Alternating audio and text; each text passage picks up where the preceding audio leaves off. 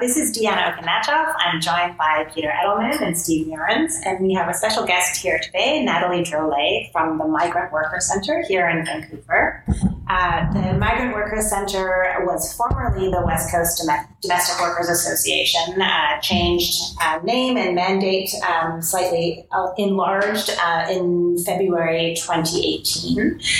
But she's been with the Domestic Workers Association in its former incarnation since November 2014. And Natalie, before that, you were in Ottawa working with, can you remind me again? Sure. I was the staff lawyer for a special access to justice project called Connecting Ottawa, which was based out of the South Ottawa Community Legal Services, which is one of the community legal clinics in Ontario. And in that project, we focused on improving access to justice for newcomers who faced language barriers. Nice. So Natalie is with us today, and we're going to be focusing on caregivers. So we're going to be talking a little bit about historically what the programs are that caregivers have encountered in terms of coming into Canada.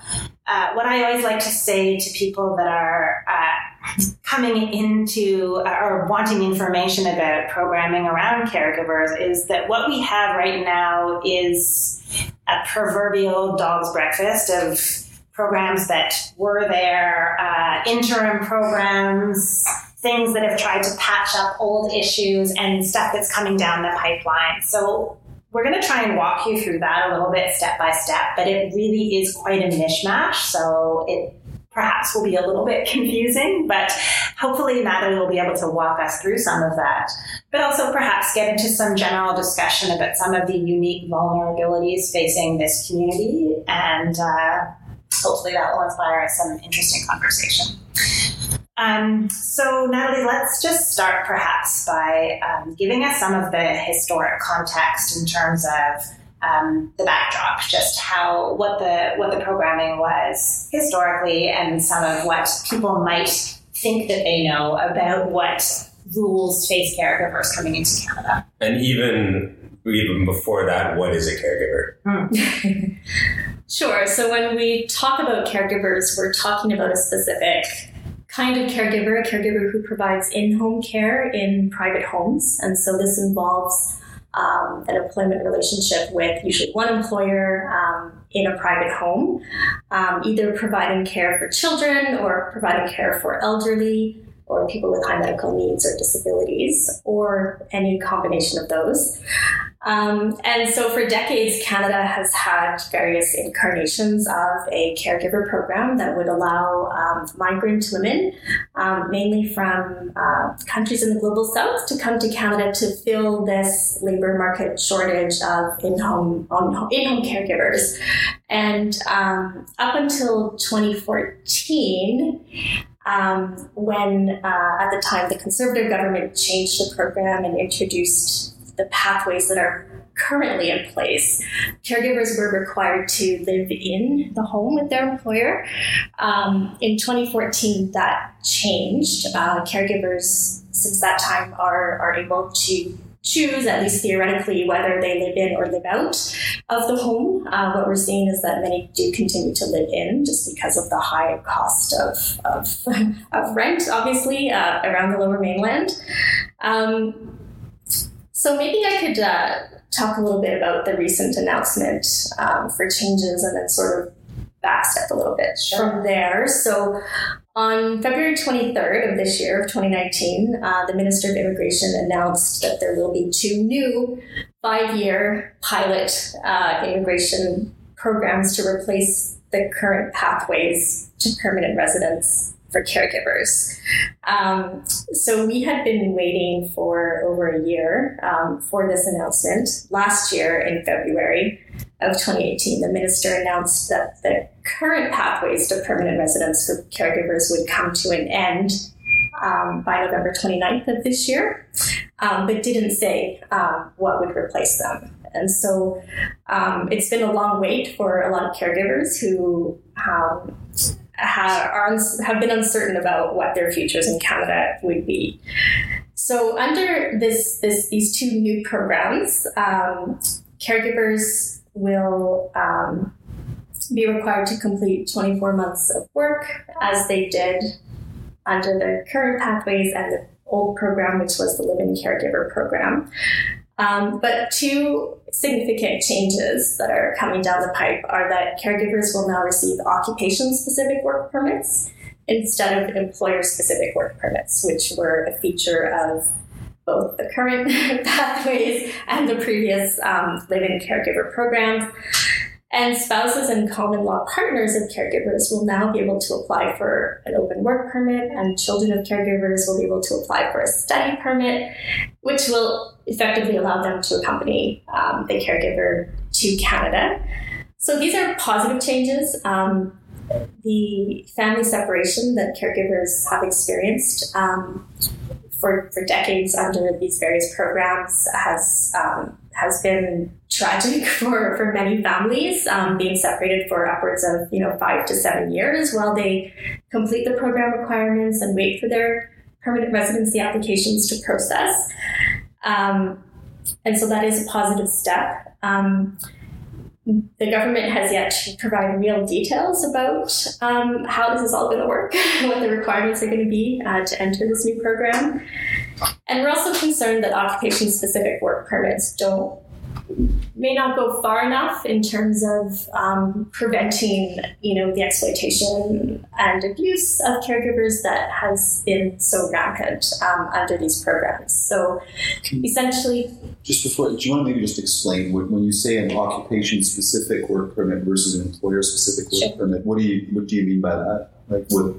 Yeah, so people who come to Canada under the Temporary Foreign Worker Program, and the various caregiver programs are part of that program, receive employer-specific work permits. So that means that they receive a work permit that allows them to work for a single employer in a single type of job and in one location.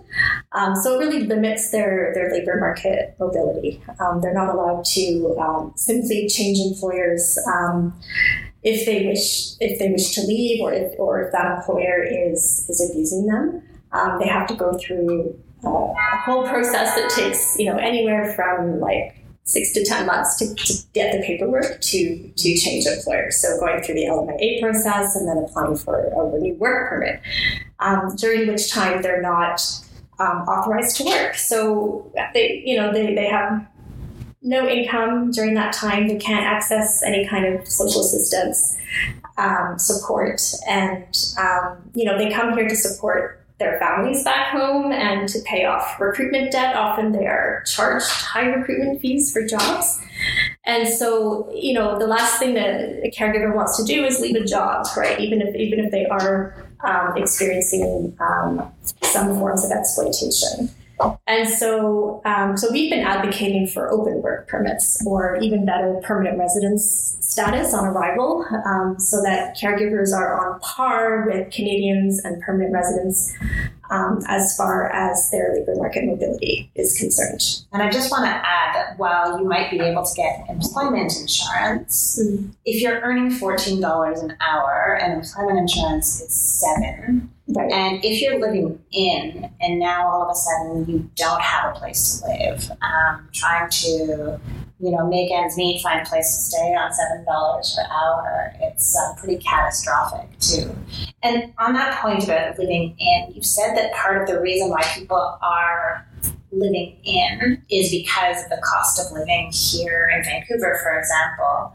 But what I have found is also that there's still the option to live in. And so oftentimes if the employer is insistent that, I understand that there are restrictions on what an employer can advertise. Mm-hmm. And so an employer cannot advertise that they want somebody to live in, but there is still that ability to be like, okay, well, what we're actually looking for is somebody who's wishing to live in. So there's only so much that the department can control who they're going to accept for the position. And if that really is the preference for the employer, it's very difficult for them to really have that mobility. Yeah, absolutely. And I think that goes to the question of, these employer-specific work permits create such a power imbalance, right, between employers and employees, where caregivers have very little bargaining power. If the employer wants them to live in, the caregiver will often fear, losing their job, right, if they don't wish to live in, or if they voice out any concerns. Yeah. But going back to Peter's question, then the occupation-specific work permit, the benefit there would be that they can move from one employer to the other within the sector, between one employer to the other. So it would address that issue of being able to switch employers, but still within the limitation of being required to stay within the sector. Yeah, so I think there's a difference between an occupation-specific work permit and a sector-based work permit. Right. An occupation-based work permit is narrower, I think, than a sector-based work permit. So, for instance, caregivers who work in private homes have two NOC codes, or National Occupational Classification codes. One is for care for children, the other is for care for people, or home care for people for high medical needs. And so they would be restricted to either or, whereas, 2 programs ago in the Living Caregiver program, caregivers could, switch from doing home care to doing child care and include time worked under either occupation towards meeting their 24 months of work requirement. Yeah. Whereas now they're going to be restricted. If someone comes in under the child care program, they will be doing child care for 24 months. So they will have to find an employer who has presumably an LMIA for child care in order to switch employers. So practically speaking, I'm not sure. It remains to be a question to see just how, whether this will really facilitate workers being able to switch jobs really easily or not. What do they do in cases of children with high medical needs? So really good question. Sorry, I just Yeah. So you either get one or the other. Yeah. One or the other. Well, they don't give you an they It's won't one give or you the one other. with that authorizes both. No. And you actually have to pick at the time of the LMIA. They have a different wage and everything, so you're really committing. And even the permanent residence streams are delineated, so you can't blend work experience and the 2 for 1 at present. With an occupation-specific work permit, are you tied to the salary that you initially came under in the LMIA? Well, presumably,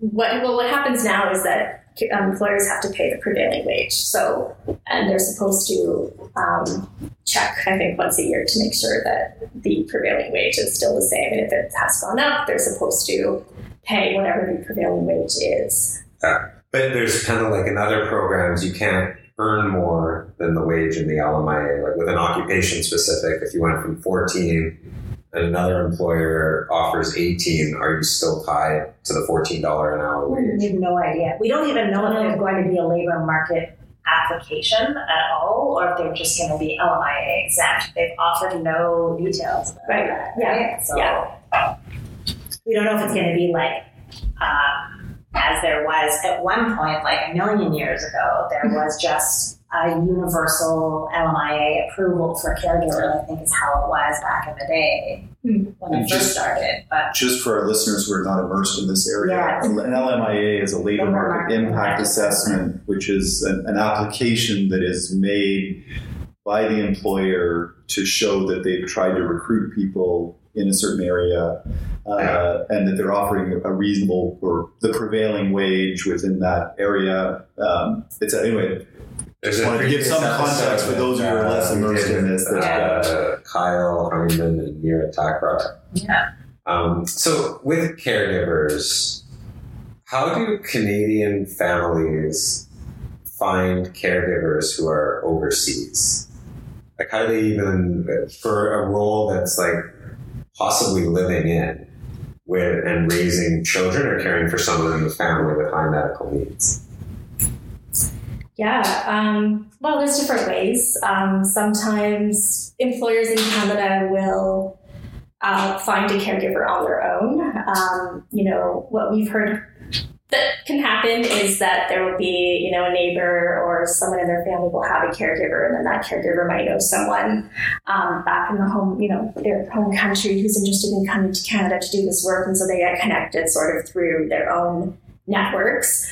But I'd say the vast majority of employers go through agencies, recruitment agencies that are based here, but which have partner agencies in the countries overseas that then recruit in those countries.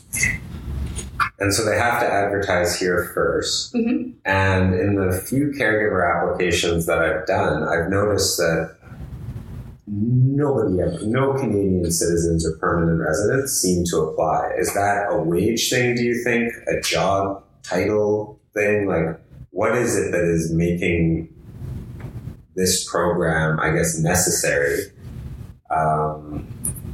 Why do you think Canadians aren't applying? Yeah, I mean, great question. I think it has to do with the wages, to be honest. We did a little study with a survey in our office and interviewed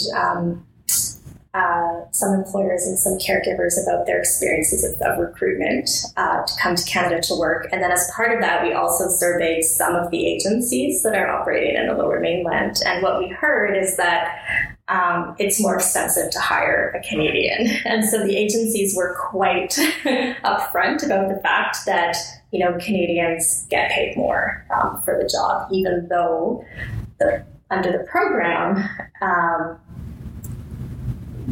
these jobs are not supposed to replace jobs that Canadians would be, available and willing to do. Those prevailing wages that say $14 and whatever the high medical needs or whatever the wage, but those prevailing wages that are low, is that based then on like the prevailing wage for Canadians and permanent residents, or everyone including caregivers? Like, are the presence of caregivers, like, is it like a circular thing where the fact that all the foreign caregivers are here is what's keeping prevailing wage down, which is allowing people to recruit at a low wage? I have an opinion about that. No. Yeah, mentioned Deanna used to work for the same. Deanna used to work for the same agency back when it was West Coast Domestic. Yes. Yeah, that's right. So, what's your opinion on this? So I used to really rail against, because my clients were from this community, I felt like a real. I really needed to defend the necessity of this program because I felt that it was bringing such an important community into Canada. And I think that's the conflict for those who are advocating because for me, the clients that I was representing and working with are such solid Canadians when they become permanent residents. So I feel like kind of a sense of protectiveness in a way. But up until the Live-In Caregiver program, this is now the third eldest of these iterations, was replaced by the Pathways, which was the one that the Conservatives brought in 2014. Prevailing wage was minimum wage. It just was. And then they said, look, the Live-In Caregiver program is suppressing the labor market value. And, it was my mandate to just object to everything the Conservatives said, right? So I was like, no. But in fact, I believe now that is absolutely the truth. And I kind of knew it because every single time one of my clients went from having an employer-specific Live-In Caregiver work permit and got an open permit, they immediately got an increase in their salary of about 50% because they could. Mm-hmm. They just could. And that if their employer didn't give them that, then they would immediately have that mobility. So it definitely was. And then when the prevailing wage went up, the employers came up with that money and would be able to pay it. So I understand that it's hard for families to pay that much for childcare. It's expensive, and Vancouver is a very expensive place to live.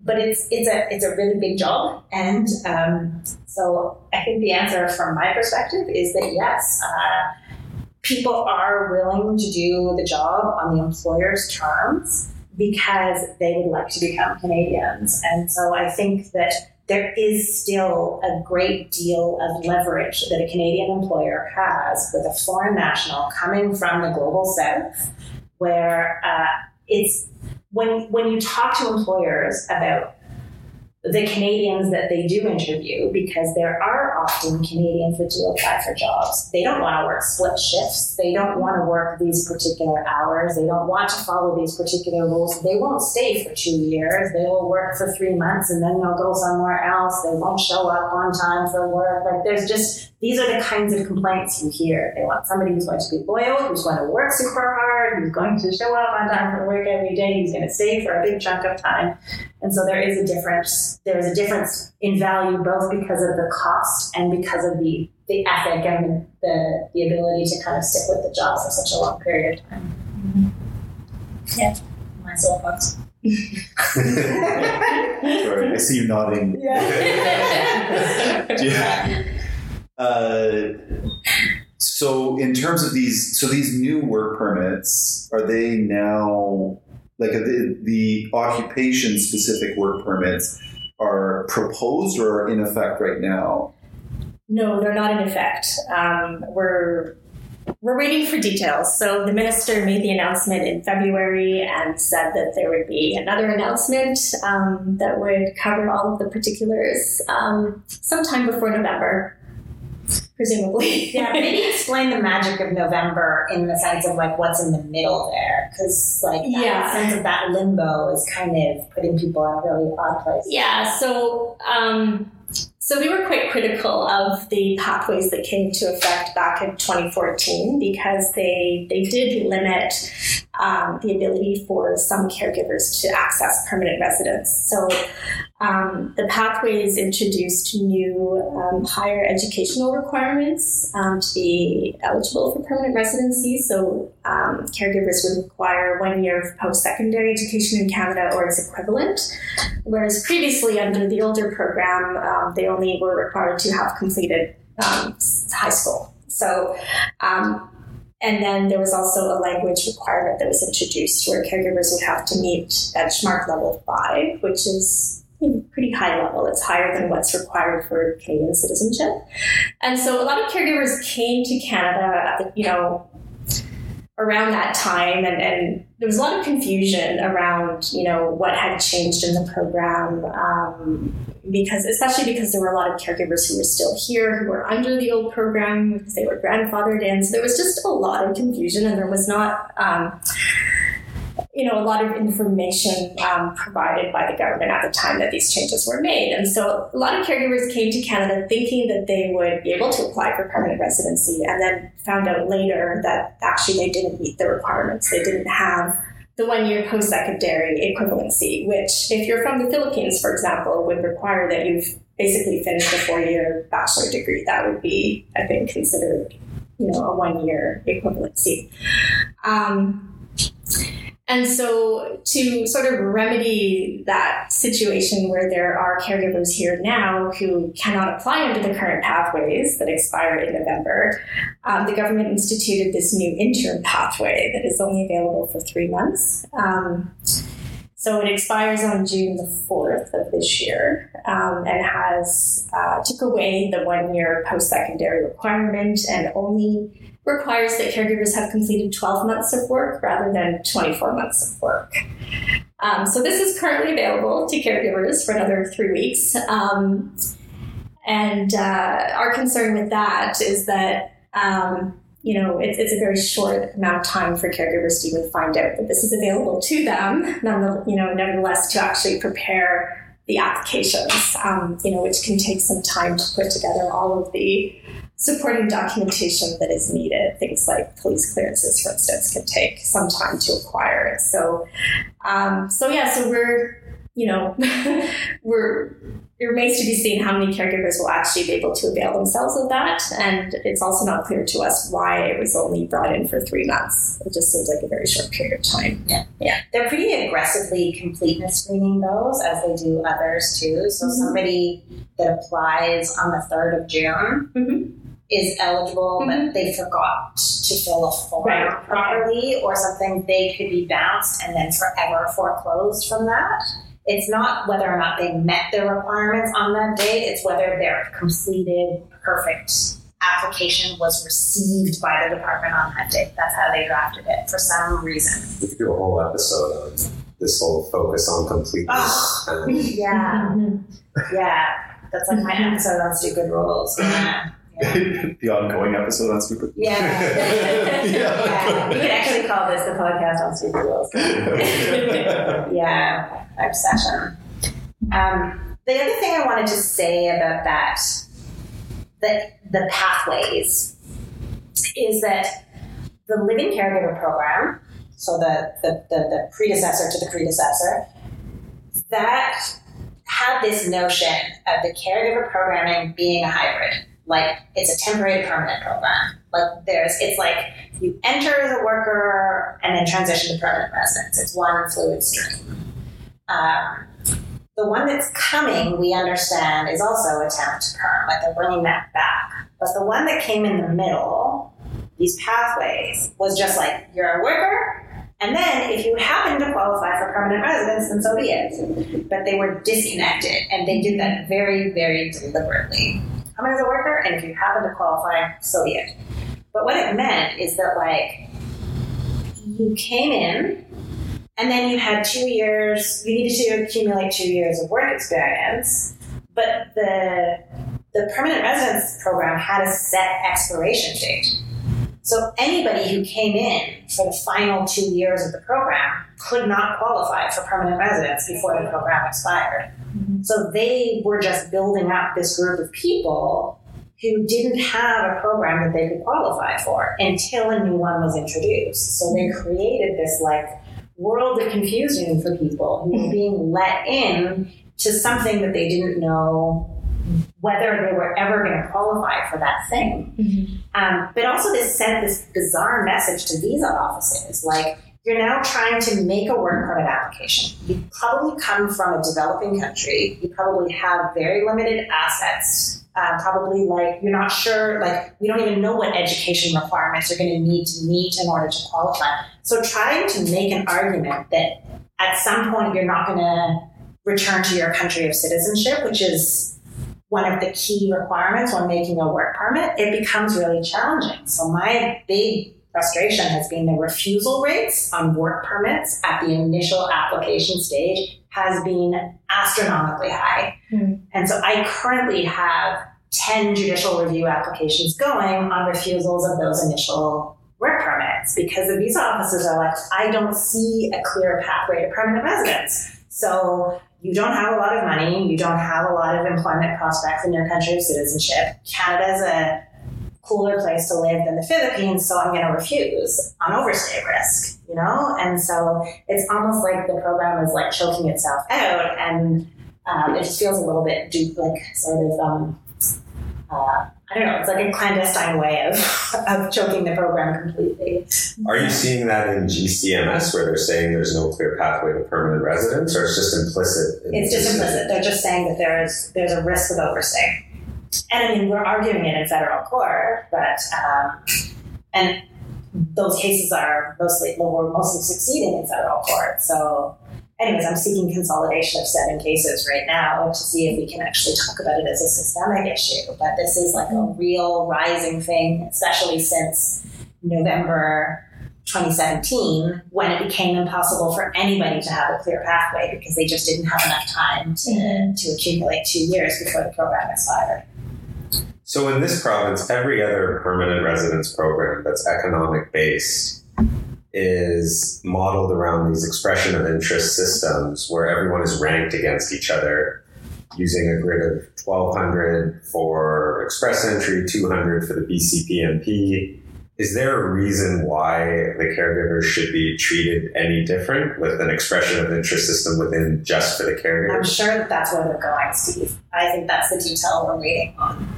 I mean, they're going to have a quota, right? And I bet you that's like, how are they going to triage this group? And I'm sure it's going to be something like that. I think you're right. They're totally streamlining this whole mentality of how they pick applicants.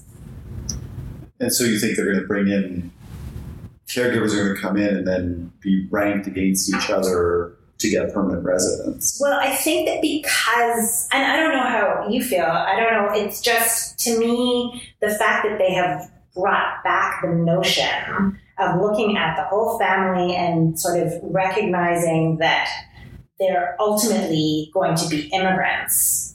I feel like, and they tried to bring in the notion of a quota with the interim pathways for the first time. Before it was demand driven because it was all, because in the Living Caregiver program was, there was no specific quota. It was only a quota in the sense of the levels plan where they decide how many of those applications they're going to anticipate. But I imagine that now they will have some specific way of establishing which of those applicants they're going to accept, not in a first past the post kind of a way, but perhaps in a more substantive way of evaluating against specific criteria.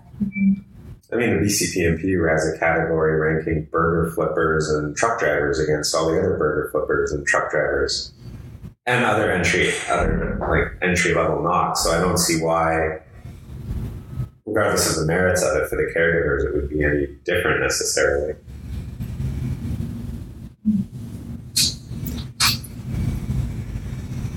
And so the other flip coin then of caregivers beyond them getting in and getting permanent residence is compliance and vulnerability.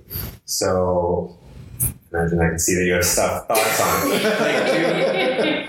So, because I would think that this gets compounded by the fact that you're not dealing with businesses and you're dealing with individuals who don't understand Employment Standards Act. I don't think they have to show at any stage that they understand the Employment Standards Act as part of the caregiver LMIA application. What sort of stuff, from what you saw, were the issues that arose and what you see are the issues that arose more malicious based or ignorance based? Or just somebody came and it didn't work out because they hired someone without ever meeting them in person to raise their significant people in their lives? Like, where do you see the issues generally as having arisen? I think it's probably a mix of both. I mean, we definitely,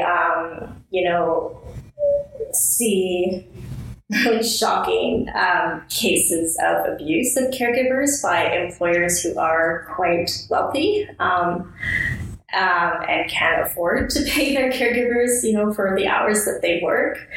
You talking physical abuse, withholding of pay? Yeah, no, I'm talking mainly financial. So withholding of pay, having an expectation that the caregiver is available 24/7, 7 days a week, often working long hours, but not getting paid for all of the hours that they work. Although we are seeing an increase in sexual harassment as well, and verbal abuse. And so yeah, I think that, I think that this goes to, sort of a perception, right, of who a caregiver is, and has to do with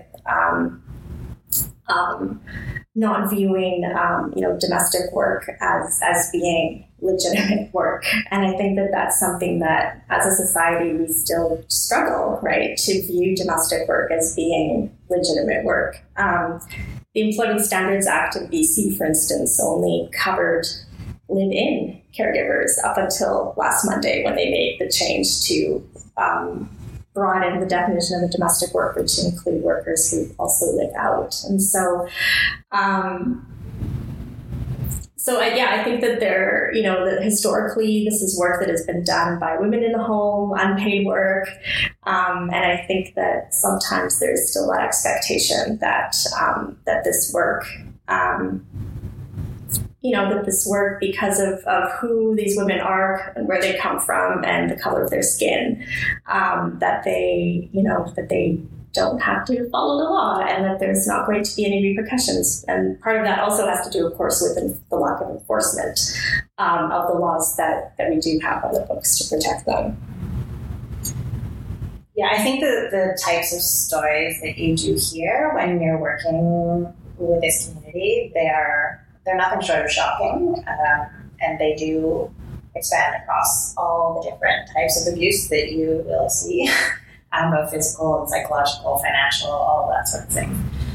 But there's another entire component to it as well. So it is quite complex, which is when you start looking at the involvement of agencies and recruiters, and when it gets into the human trafficking component of that as well. The issues involving recruiters that will use tactics like inserting a misrepresentation into a document strictly for the purpose of gaining leverage over that person, where exorbitant, extortionate recruitment fees are charged, where other family members are used as leverage back in the country of origin. And also, so that's the second component.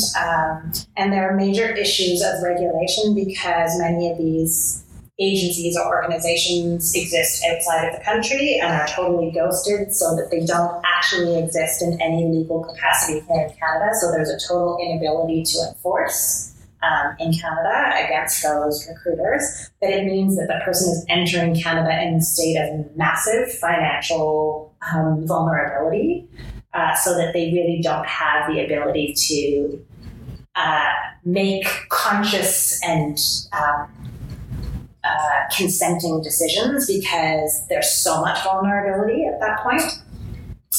But then also there's another whole dynamic too, which is that often there are families here who are the employers, who are in a lot of need themselves too. And so the exploitation is sometimes born of the misfortune of the actual employer as well. So it's a very, very multifaceted issue. It's not very easy to be like, that's the bad guy over there. I don't envy the policymakers in trying to figure this out. There's a problem of lack of funded childcare in Canada. So people are really kind of desperate, and people that don't have enough income are in a situation where they need care for their kids so that they can work, but they can't afford it.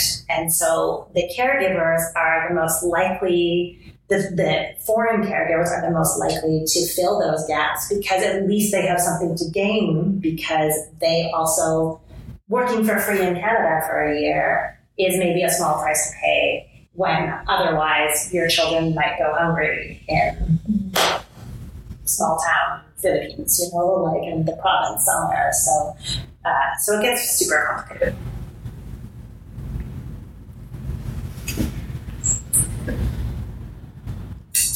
Go ahead. No, you go ahead. I guess so. I'm just trying to understand, just to clarify for myself, what's happened with the transition. So, I mean, we've got this situation of people who are very vulnerable here. We've gone through this is the third iteration of the program. So the first, just to be clear, the first program was Live-In Caregiver Program, and that existed from, when did that start? 1992. So 92 to 2014. Yeah, and prior to that, there was another program, but we won't go there. Okay. Yeah. So it replaced another program. It did, yeah. And did the other program work? It didn't work. It had a lot of the same problems, or even worse. Yeah, because that one evolved as well, I think, and that one at the beginning didn't even have a pathway to permanent residence. Right. Yeah. So the Live-In Caregiver Program was an improvement because it had a pathway to permanent residence. Mm-hmm. And then in 2014, we brought in these pathways that disconnected the work that people were doing from the permanent residence. Yes. And now we're going back to a program where at least the work is somewhat going to be, or we presume the work is going to be linked to access to permanent residence, but also bringing the families here with, and this is my question in terms of the new programs. overall, we see this as an improvement in some ways over the current pathways situation, or the people who work in this area, you see this as an improvement over what exists now, or do you see this as another iteration? I'm trying to figure where's the program, or what do you see as the policy setup that avoids some of these situations of vulnerability and the abuses that are going on, or are they just inevitable in terms of and we've talked about this before, in terms of the disconnect in the privilege between what the privilege in Vancouver or in Canada versus certain other countries, is that there's always going to be this disconnect, and that people will pay a lot for access to what is a very privileged situation in Canada. And that's the reality of what the recruiters are selling overseas. And I'm just wondering if there's any way to, I've struggled with this for a long time in terms of how you would actually get around that, other than, some type of attempt at greater equality on a global scale, which, is unlikely to happen anytime soon, but, something some of us might aspire to, but, we can. Yeah, so from what we know, and we don't have enough information, I would argue, from what we know, it does appear that this is a step in the right direction, at least from the perspective of allowing families to come to Canada and join the caregivers to alleviate that lengthy family separation, is a positive. Occupation-specific work permits is slightly better than an employer-specific work permit, we think. Because it will provide a degree of labor market mobility potentially. Although, again, it is limiting, right? I just want to reiterate again that, we think that any temporary foreign worker who comes to Canada, any worker in Canada, should have the same labor market mobility as Canadians or permanent residents. Otherwise, you create like a second class category of workers, right, who are somewhat indentured to their employers. But like I said, we don't have enough information. We don't know, whether this new program will restrict access to be able to come to Canada for these workers. What we would like to see is a program that allows for people working in lower skilled jobs to be able to come to Canada as permanent residents on arrival, similar to what exists, under the express entry or higher skilled, for higher skilled workers. And so it's a step in the right direction, but I feel like we still have a long way to go in terms of creating the conditions under which all workers in Canada can meaningfully access and exercise their rights as workers. And for the caregivers who live out, where do they typically stay if they're immigrating to a new country, making $14 an hour? From what you see, where are they staying with the people they happen to know in Canada, or? Yeah, I would say often they might have other family that live here who they can live with. They might have an auntie or an uncle or a cousin or someone with whom they can move in with. I would think it's quite rare, I think, that a caregiver would actually rent an apartment on their own, although it's not unheard of. You'll sometimes see that there are groups of caregivers sharing 1 and 2 bedroom apartments together, and they're out much of the time, and then they, it's they're living in very shared roommate situations, dorm style. I guess two questions come up for me with respect to the new pro. One is the idea is that employers are going to pay for an LMIA, and then the employee is going to have an open work permit, which I don't think exists in any other programs. Is that there's no other program where an employer has has to lay out that type of resource at the beginning.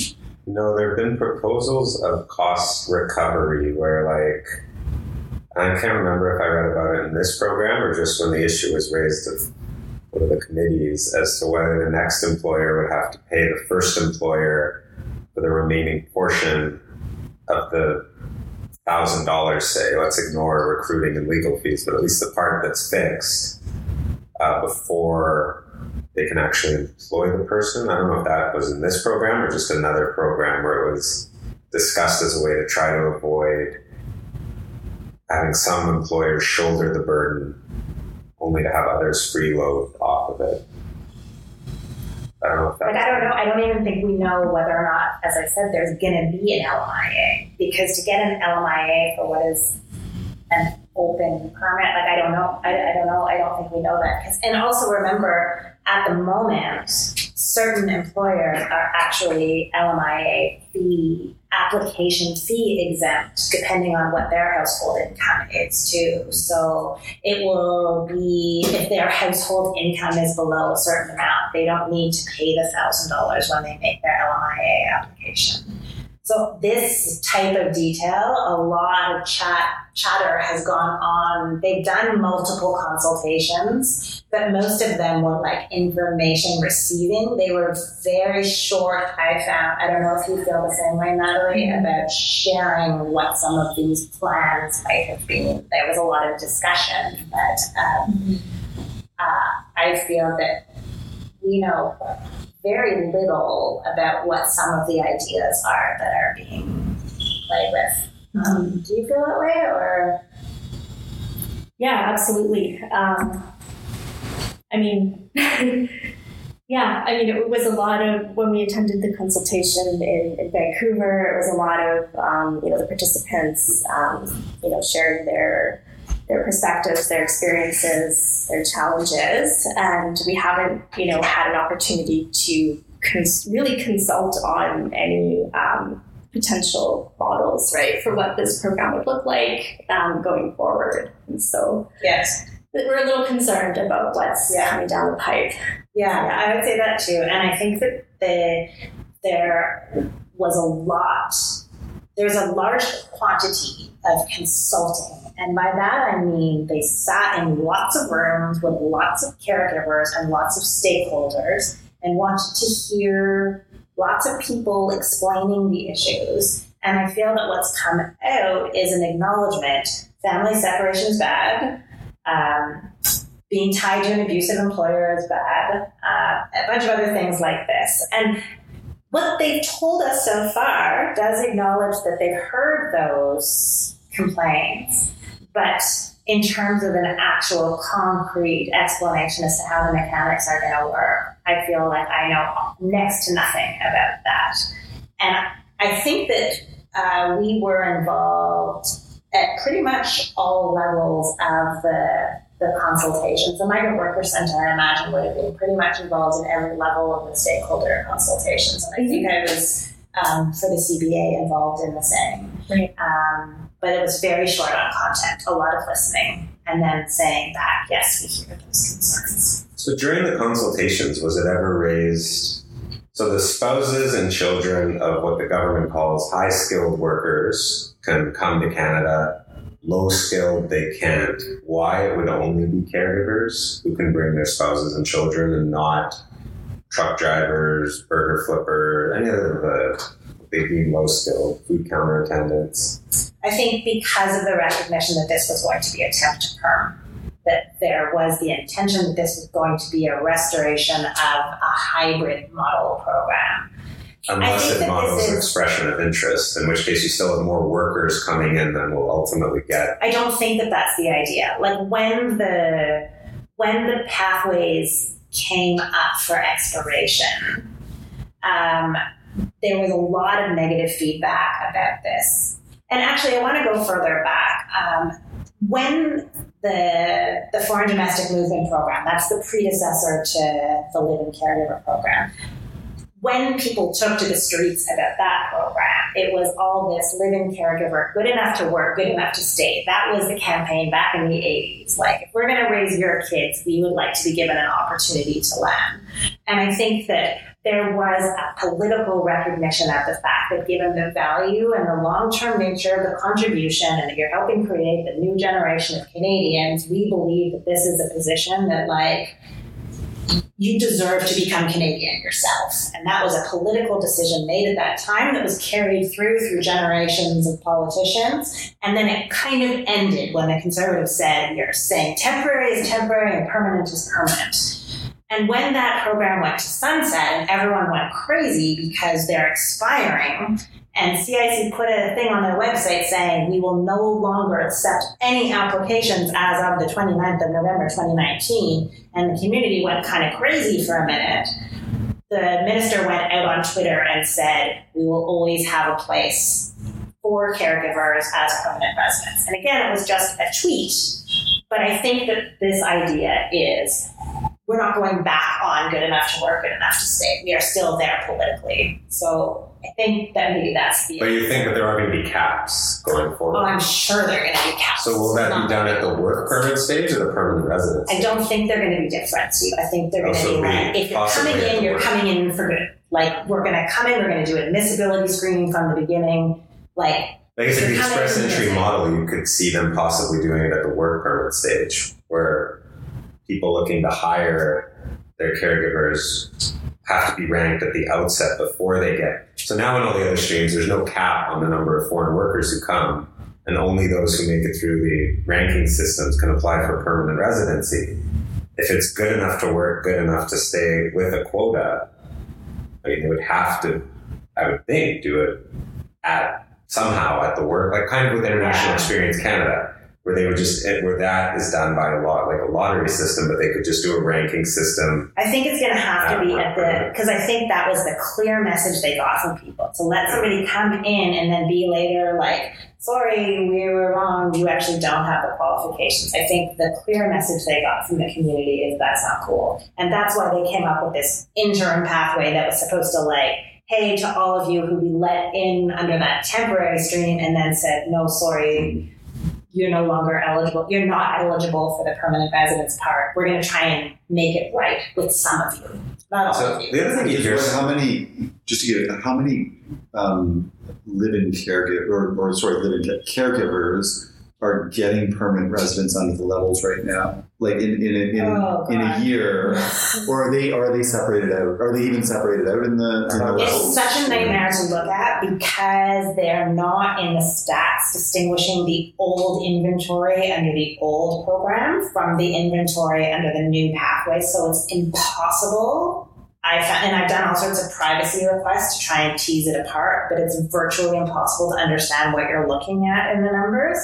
But what I do know, and I don't know if you have better information than me, but the interim pathways, those hybrid, those ones in the middle of the two, they got no applications. Like the number of people that came in, and so like you can file an application and like 4 days later you'll get an approval because they're like, oh God, a person applied. Like they just want to get somebody processed. This is that 90-day. This is the one that was introduced by the Conservatives that that from 2014 to 2019, nobody was applying in those programs. Because nobody qualified? Because they would come in and they would have, that period of time, and then they had to go get credentials assessments, and they might have thought that they had the credentials because they had a university degree in the Philippines, but it turns out that it's not equivalent to 1 year of Canadian post-secondary, and they didn't do the language test, so they maybe not.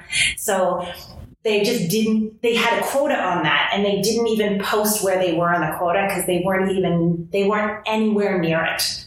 So they didn't even publish it because I think it was an embarrassing statistic for them to put on their website to see how small it was.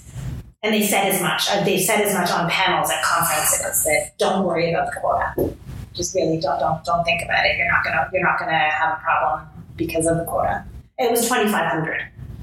The quota was 2,500. They were like, don't worry about the quota. And how many caregivers are there in Canada on a temporary basis at any given time? Like at this particular time in Canada on work permits, ballpark, how many caregivers are there? Like, are we talking thousands, tens of thousands? Again, it's hard to say.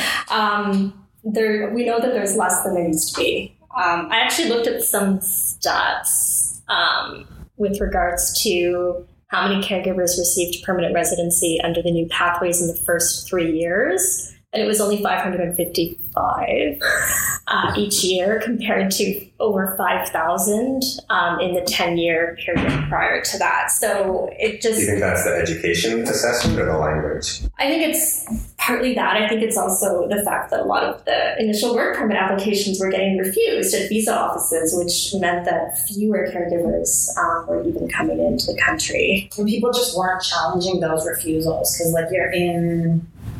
the Philippines, and you get a refusal saying that you're at overstay risk, even though you meet all the requirements for the eventual permanent residence stream. You've got your credentials assessment, you've got your language test. Are you going to hire a lawyer in Canada to do a judicial review of that refusal? Like, it's a lot of money, and even if you win on one basis, it's going to go back. Like, are they not able to come up with reasonable grounds to say you might be an overstay if you've never left your country of citizenship, you don't own land, you don't have,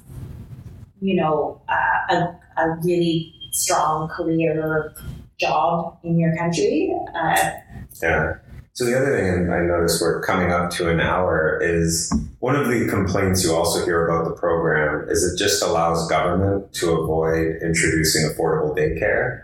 So do you notice lower, or from what you know, lower rates of usage in, say, Quebec as compared to BC in terms of caregiver applications and number of caregivers?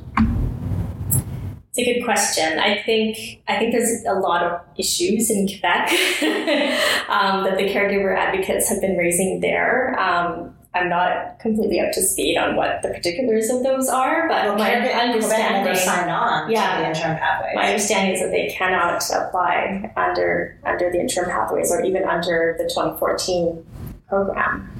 Oh, so yeah. Yeah. So you can, in that permanent residence program 2014 to 2019, you can't apply for permanent residence unless you can convince immigration that you intend to settle outside of Quebec. So less people use it where there's the province that has daycare, but that's just because there really isn't a program there.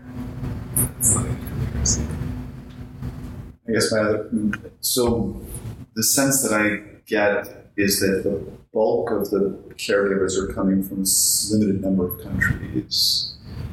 Is that an accurate perception? And if so, is there a reason why? What is it about the program what's your sense of what the profiles of people who are coming in? And if, for example, in Vancouver, it seems the Philippines seems to be a particular source of caregivers, or is that an accurate perception? And if so, why do you think that is?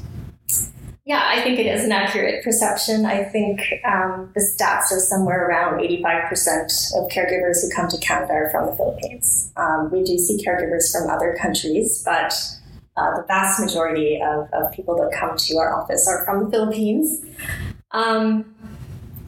And I think the reasons for that are complex. I think one of the reasons is that the country, the Philippines, has a labor export policy where I think it's over 6,000 people leave the Philippines every day to look for work.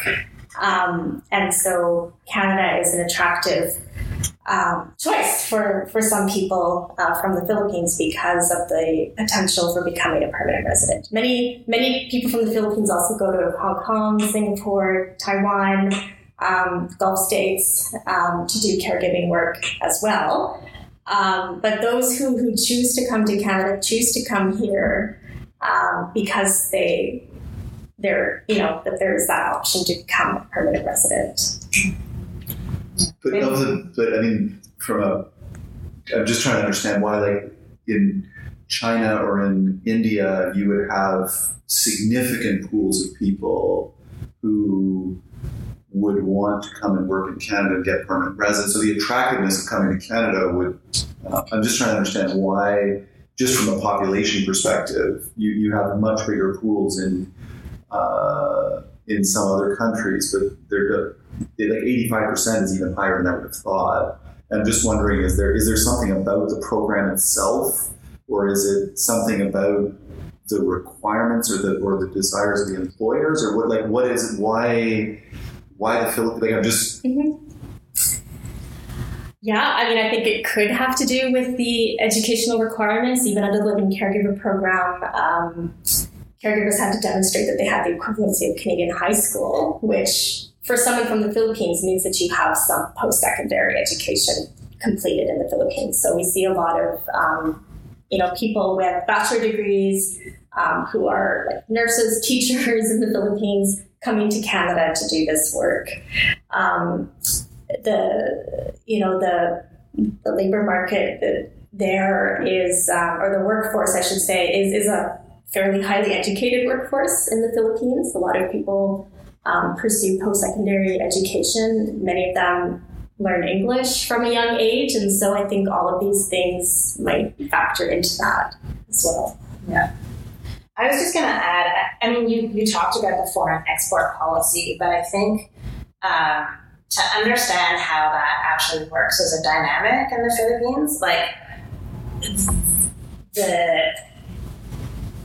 the government actually, like even here in Vancouver, you'll hear people from the embassy going and talking about how the remittances from Canada to the Philippines helps to support the economy. And I think that there is a very strong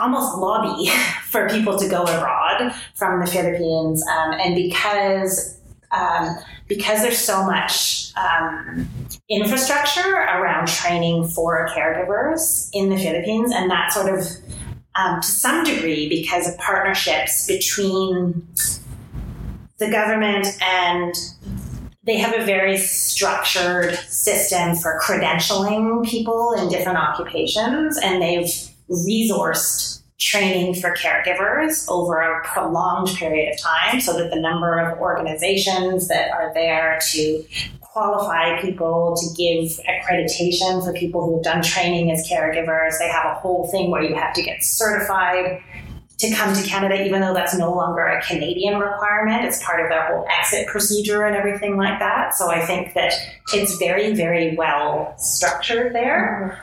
And there's also a huge number of recruiters that are actively flogging going abroad to seek work as a caregiver. So even somebody who's like qualified as a nurse, you'll find that like on buses, on the radio, on television, they're like advertising this. No, you don't want to go as a nurse. I mean, you could go and work as a nurse, or you could come to Canada and work as a caregiver. Like there's a whole culture. It's really interesting, and it's very difficult to disassemble, even when there are now other alternatives that might be even more viable and have a